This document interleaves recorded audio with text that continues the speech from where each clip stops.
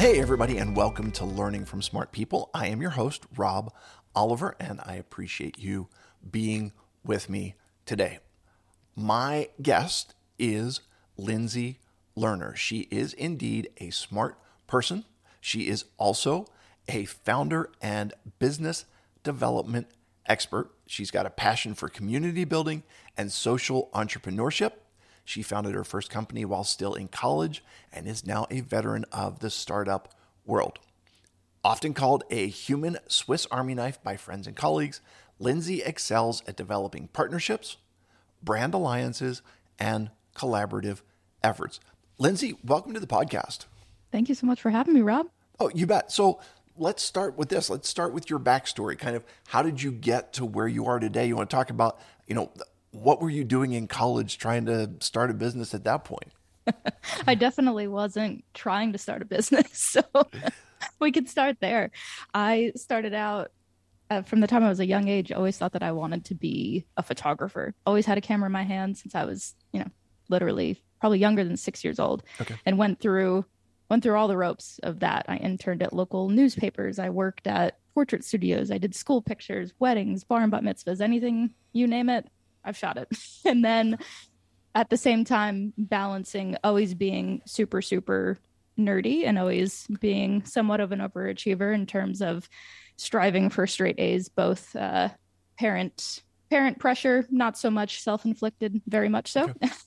And so always straddling the line between being very, very, like I said, nerdy and academic, with also being quite a bit weird and more on the creative side. And so graduated high school, and while everyone else in the top 10 of my class was going to pretty prestigious universities, when my bio ever said arts college, everyone was like, "You're what?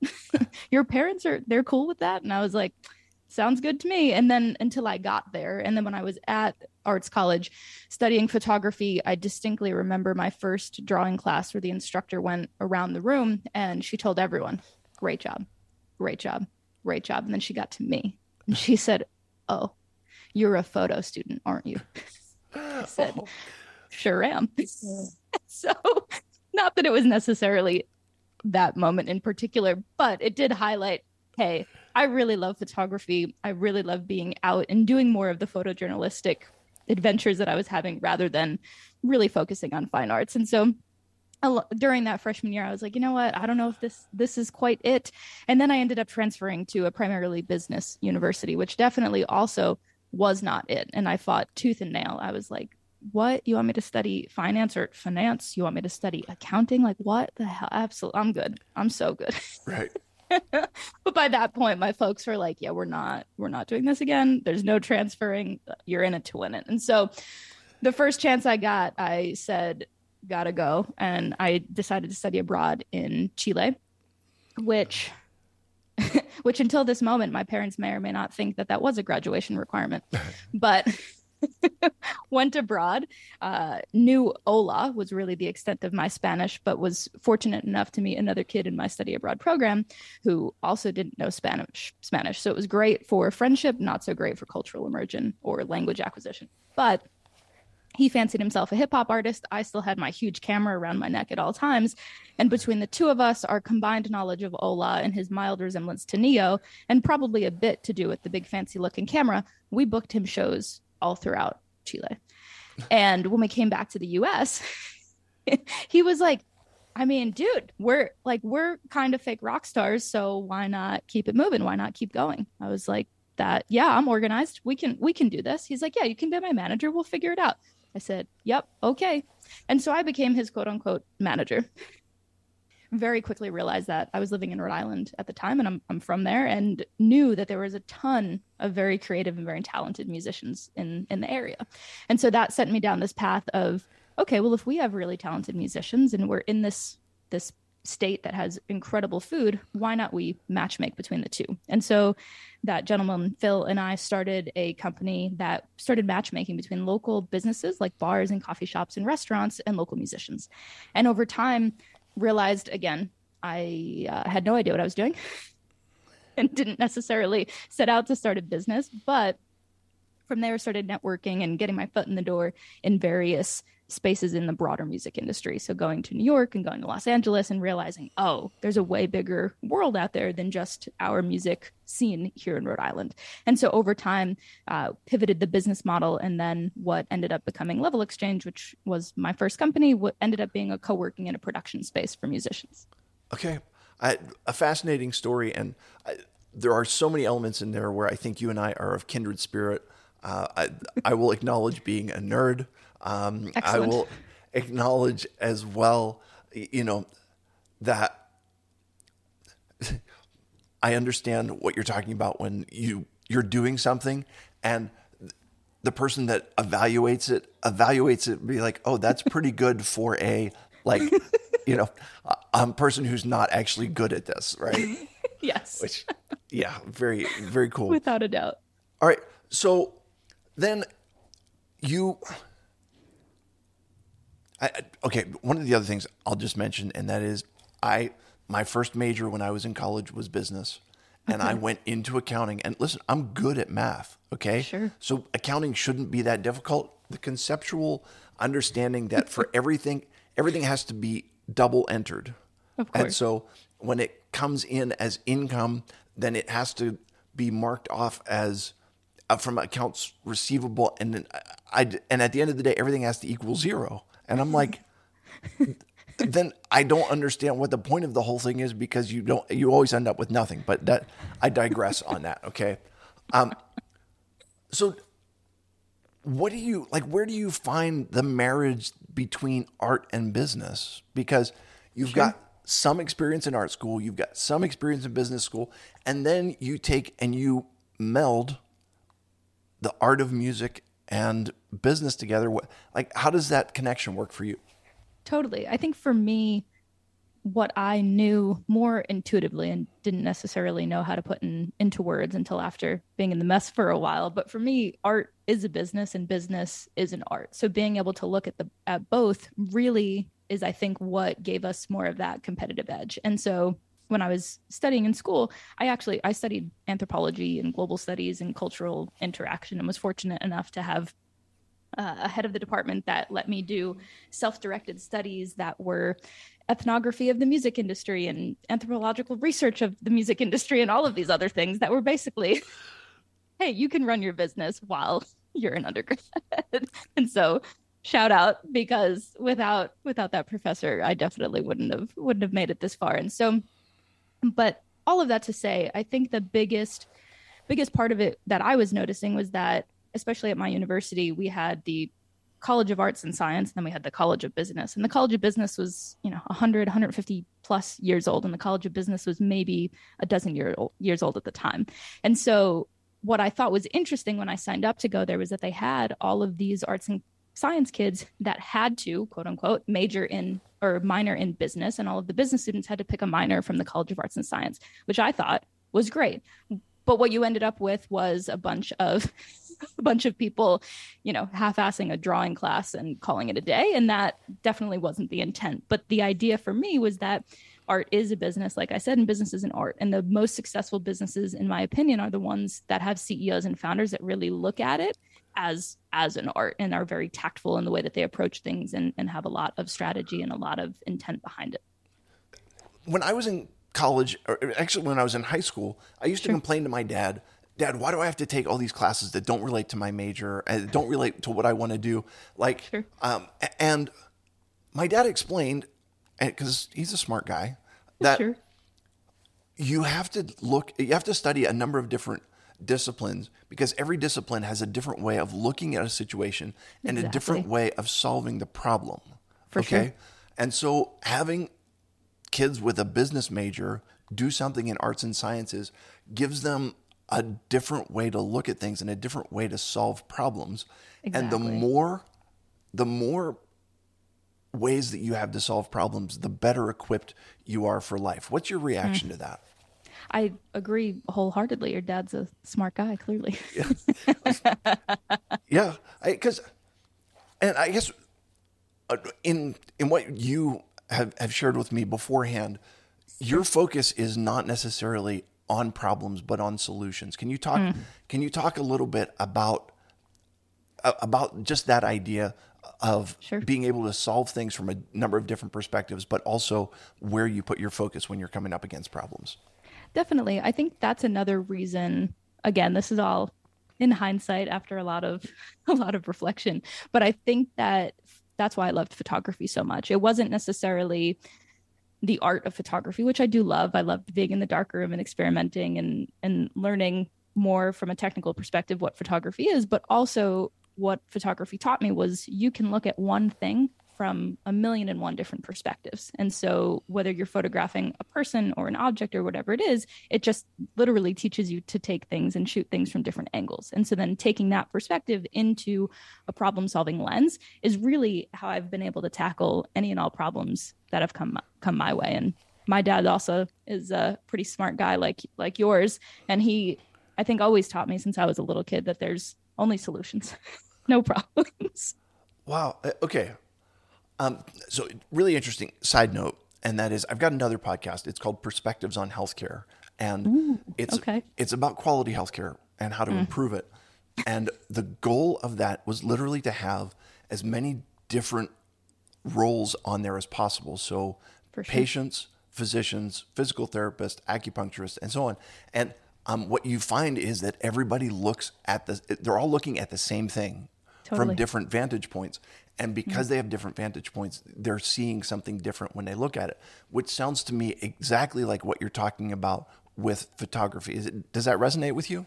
Yeah, absolutely. And I think that I mean, to your point specifically in healthcare, I think this could be a micro or macro view to it, but from a macro perspective, I think the approach has been, okay, we need to put X, Y, and Z in X, Y, and Z boxes. So if it's in healthcare, there is a podiatrist, there's an orthodontist, there's a neuroscientist, whatever it is. But the Sure. reality is, whether it's a human being or it's a problem or it's a situation, everything is connected. And so if you can dial it back to whatever the smallest executable step is and tackle it there, that could be in business, can be in healthcare, can be in your personal life habits, whatever it is, that I would argue is, I think, the right approach. Sure. What? Okay.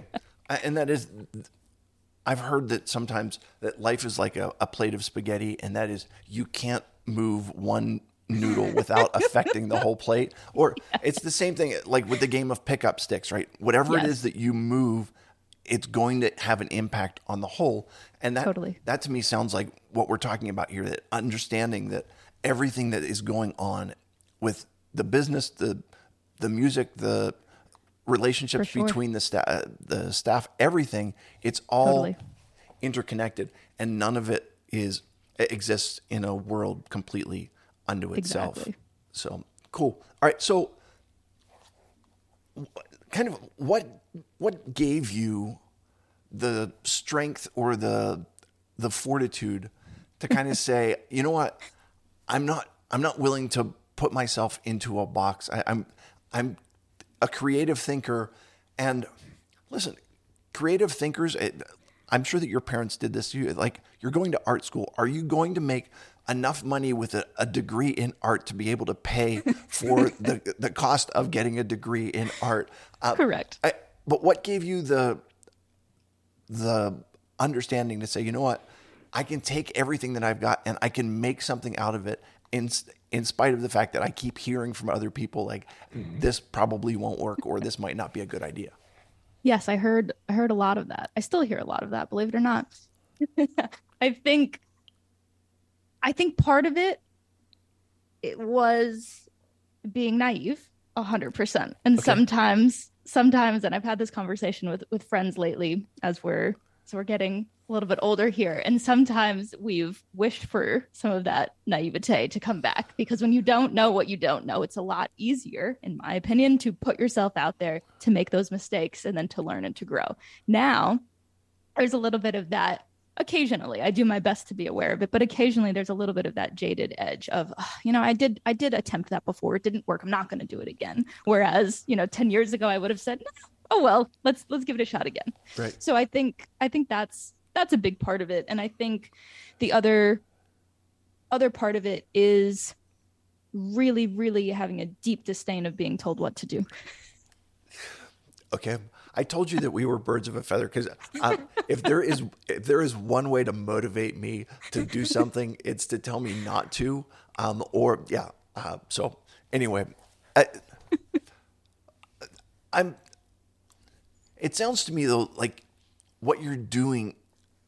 Were you representing just one genre of music, or were you representing a wide variety of musical groups as you're making the connections between the restaurants, the food venues, and the artists? Sure. We were all over the map at the time, whether it was the establishments that we were at, they could be a local bar, total dive bar, that could be a coffee shop, it could be a very, very sophisticated and elegant upscale dining experience. And we had musicians that we were able to match make for all of them. And then when we got into the production side of things, rather than matchmaking between bars and coffee shops and restaurants, we were then matchmaking with photographers and videographers and engineers, and really playing that role of executive producer. And so then we were able to take all of the content that we were producing and assist not only the artist in pushing out and promoting that content, but also working with city and state. In a place like Rhode Island that's so small, the entire state only has 1.1 million people. And so we were working on an even smaller scale, working in Providence, working in Pawtucket, and having a lot of people follow that stereotype of, it's musicians, they're poor, they're starving, they're artists. And that was a lot of what I heard when I was at art school. And so I was sensitive to that. But knowing how just incredible these musicians were, and really, I took guitar lessons as a little kid and can barely play guitar. And so I was like, man, these folks have really practiced. They put their hours in. And so we were also able to then take those audio and video productions that we put together and give those to city and state officials so that we could look really at music as this vehicle for economic development. And so I was straddling this line of being in the music industry that's all about, rock and roll and just all this wild and craziness that people are stereotyped with the music industry, all while for me having the social mission of how do we uplift these musicians, these artists, how do we uplift city and state at a different level through economic development. Okay. So talk to me about that kind of social entrepreneurship where there is a greater good at the heart of what you're doing. Can you talk about that a little bit? Yeah, absolutely. I think in terms of social impact, social entrepreneurship, having come from an arts college and then ending up at a business university where most folks really were focused on, they wanted to get their jobs at Big Four accounting firms, and they wanted to work on Wall Street, and they wanted to work at these other environments that I, from a young age, was kind of like, I'm good on that front. If it means being inside all day, I'm good. So count me out.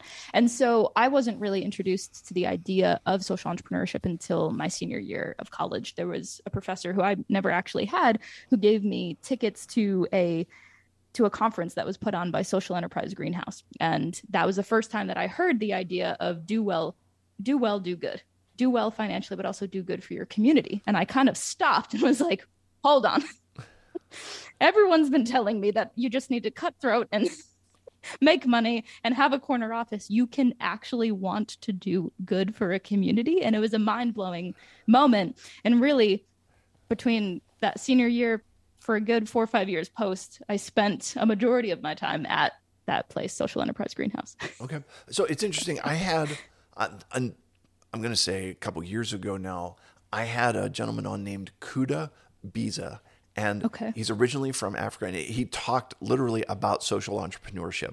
And when he came over to the United States, he was looking at what were the biggest issues that faced his home country. And one of them was literacy, and the other one might have been like food or whatever it was. He started a business here that the proceeds from the business are all about creating scholarships for kids to be able to be more educated in his home country, which it's that idea of you don't have to be poor to have a business that benefits the world around you.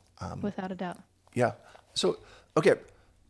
When you're talking about, I guess this is a crazy question, but what is like the craziest group that you've ever had, where you get a musician that comes up to you and they're like, yeah, we play like, or we do a cappella, Irish music with a Jamaican twist. And you're like, I have no idea what you're going to do.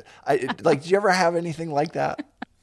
Yeah, man, we've worked with a lot of really incredible bands over the years when I had Level Exchange, and then since then I've worked in business development and consulting, so I've been able to still keep my foot in the door with a lot of musicians, and I've tour managed on and off for the last decade. I would say the most fun and the most exciting and hands down one of the best performers that I've ever worked with is a guy by the name of George Watsky, and he started out as a spoken word poet, turned and created his whole existence into being a hip hop artist. And him and the people that are in his band are not only some of the most amazing technical musicians, but their performance abilities are unmatched. And I have tour managed for them a lot in the past, and we did Warp Tour a couple of times, and being on that tour, being a more hip hop skewing act on a primarily punk rock tour is definitely one of the wildest experiences that I've Sure. Okay. So can you talk about, like, it sounds like you have a diversity of talent. Okay. And does that mean that you have more options, or does it mean that you have more stress because there's just so many different people out there that you're looking for placements for? So I think now, since I've quote unquote left the music industry and no longer have a studio, and I don't have this physical space or anything like that, and I've gotten more into consulting and freelancing and working on my own projects, on one hand, it makes me feel 10 times more confident and excited about work. And then on the other hand, it's also 10 times more difficult to find work, because when you look, especially the times that I've thought about getting a quote unquote traditional job, people look at my, this quote unquote resume, and they're like, I'm like, what do you do? Why are you here? I don't get it. And so I think to your point at the beginning is really looking at things with a different lens and with a different perspective.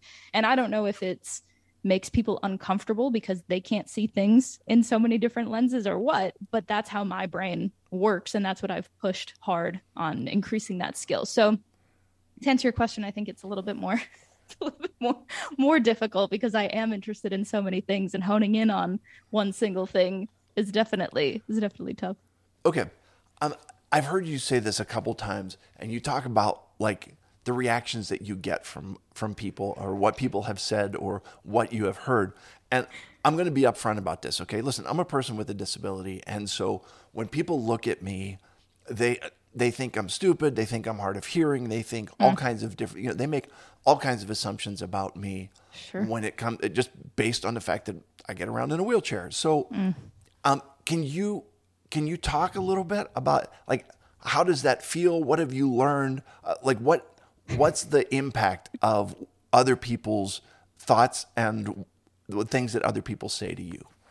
Totally. And I think, to your point, after Level Exchange, I spent a couple of years working on and developing a mobile app called Vanter. And the goal was to create a mobile app that made it easy and safe for diverse communities to travel. Whether you're Black, brown, queer, you are in a wheelchair, another type of disability, that was really the goal, was how can you attach a rating and review system to a person and how they identify. So if you check off, I'm this age and this ethnicity and I'm in a wheelchair, and you go and you write a review on a restaurant, maybe one person says, this restaurant's amazing. And you say, now that restaurant isn't great because it's not accessible. And so then every time that somebody goes on the app and they match the same self-identification as you do, they can say, oh, the food is good, but I know that I can't get there. And so after spending a couple of years in that space, and then in my personal life, I'm queer, my partner's Afro-Latina, I have a Black daughter. We can't go anywhere without having some sort of reaction. And so whether it's in the professional realm of not being able to be put in a box, or in the personal realm, it's at this point, I do my best to let it roll off. But obviously, at some points, some days it's easier than others. Yeah. I guess here's what I've had to learn. Stigma and bias exist, but they exist in other people. And so just because somebody makes assumptions about me, just because someone thinks less of me, it doesn't change who I am. They cannot impact my value. It actually is a reflection on them and their own thought process, and it reflects poorly on them instead of reflecting poorly on me. In 30 seconds, what's your reaction to that? I don't need 30 seconds. I know that you're right. Okay. Beautiful. All right, listen, Lindsey, if people want to learn more about you, if they want to connect with you, what's the easiest and best way to do that? Sure. I think the easiest way is to go to my website, and that's just lindseylerner.com, LINDSEYLERNER.com. They can find everything. Beautiful. So I will put a link to that in the show notes, and people can connect with you there, which I would encourage. It's time for 3 questions to establish your humanity. Are you ready for this, my friend? I'm ready. Okay. What is your favorite family vacation? Ooh, I was fortunate enough in 2008 to go on a family trip to Israel. It's cool. What was the best part? What was the highlight? That was my first real time going out of the country. And that, I think, is responsible for the travel bug that has bitten me ever since. Okay. That works. What is the last movie that you have either went to or watched or... That is a great question that I don't know I have an answer to. All of my friends and my partner make fun of me for this constantly. I am not a movie person, but I do have a movie ticket stub in front of me because it was the first time that my daughter went to a movie theater, and according to the ticket, it was seeing Sing 2. There you go. So if Lindsey Lerner is giving the Sing 2 Siskel and Ebert review, is it getting 1 thumb up, 2 thumbs up, 1 down, 1 up, 1 down? What would be the... I'll give it 2 thumbs up. It was good. The music was great. Okay. That works. All right.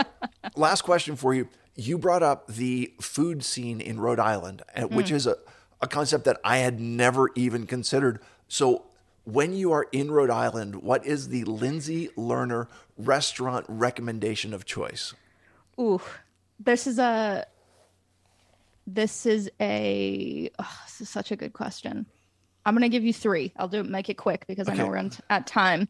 I have a mild coffee obsession, which you will see if you go to my website. There's a map of my favorite coffee places across the globe, 2 of which are in Rhode Island, one of which is called The Shop, literally The Shop. Go there, get a coffee, get your avocado toast, live your best life. Second would be Borealis Coffee, also food, coffee, incredible. And third would be Tallulah's Taqueria. Okay. Incredible. All right. So just... a follow-up question on that. Is there any food that is like a particular Rhode Island food? Because, all right, I'll tell you, I live in Pittsburgh, and in Pittsburgh, we have a chicken salad, okay? Okay. And it is a bed of lettuce, and it has grilled chicken on it, but it also has French fries and cheese and just about any other. Yes. And so in Pittsburgh, that's what's called a salad. And if you ever come, you got to try it. Okay. So, but is there a Rhode Island equivalent, or is? I would say Rhode Island is known for a drink called coffee milk. I don't know if you've had coffee milk before. It's similar to chocolate milk. It's made, rather than chocolate syrup, it's made with coffee syrup. And so that is the Rhode Island drink. And then in terms of food, I think they're most well known for seafood. It is the ocean state, and so you can't go wrong. Right. I'm a vegetarian, so I haven't partaken in a while, but it's incredible. No worries. All right, Lindsey Lerner, thank you so much for being with me today. I appreciate you sharing. You are a smart person. To all my listeners, I will remind you that when you stop learning, you stop living. Have a great day, everybody.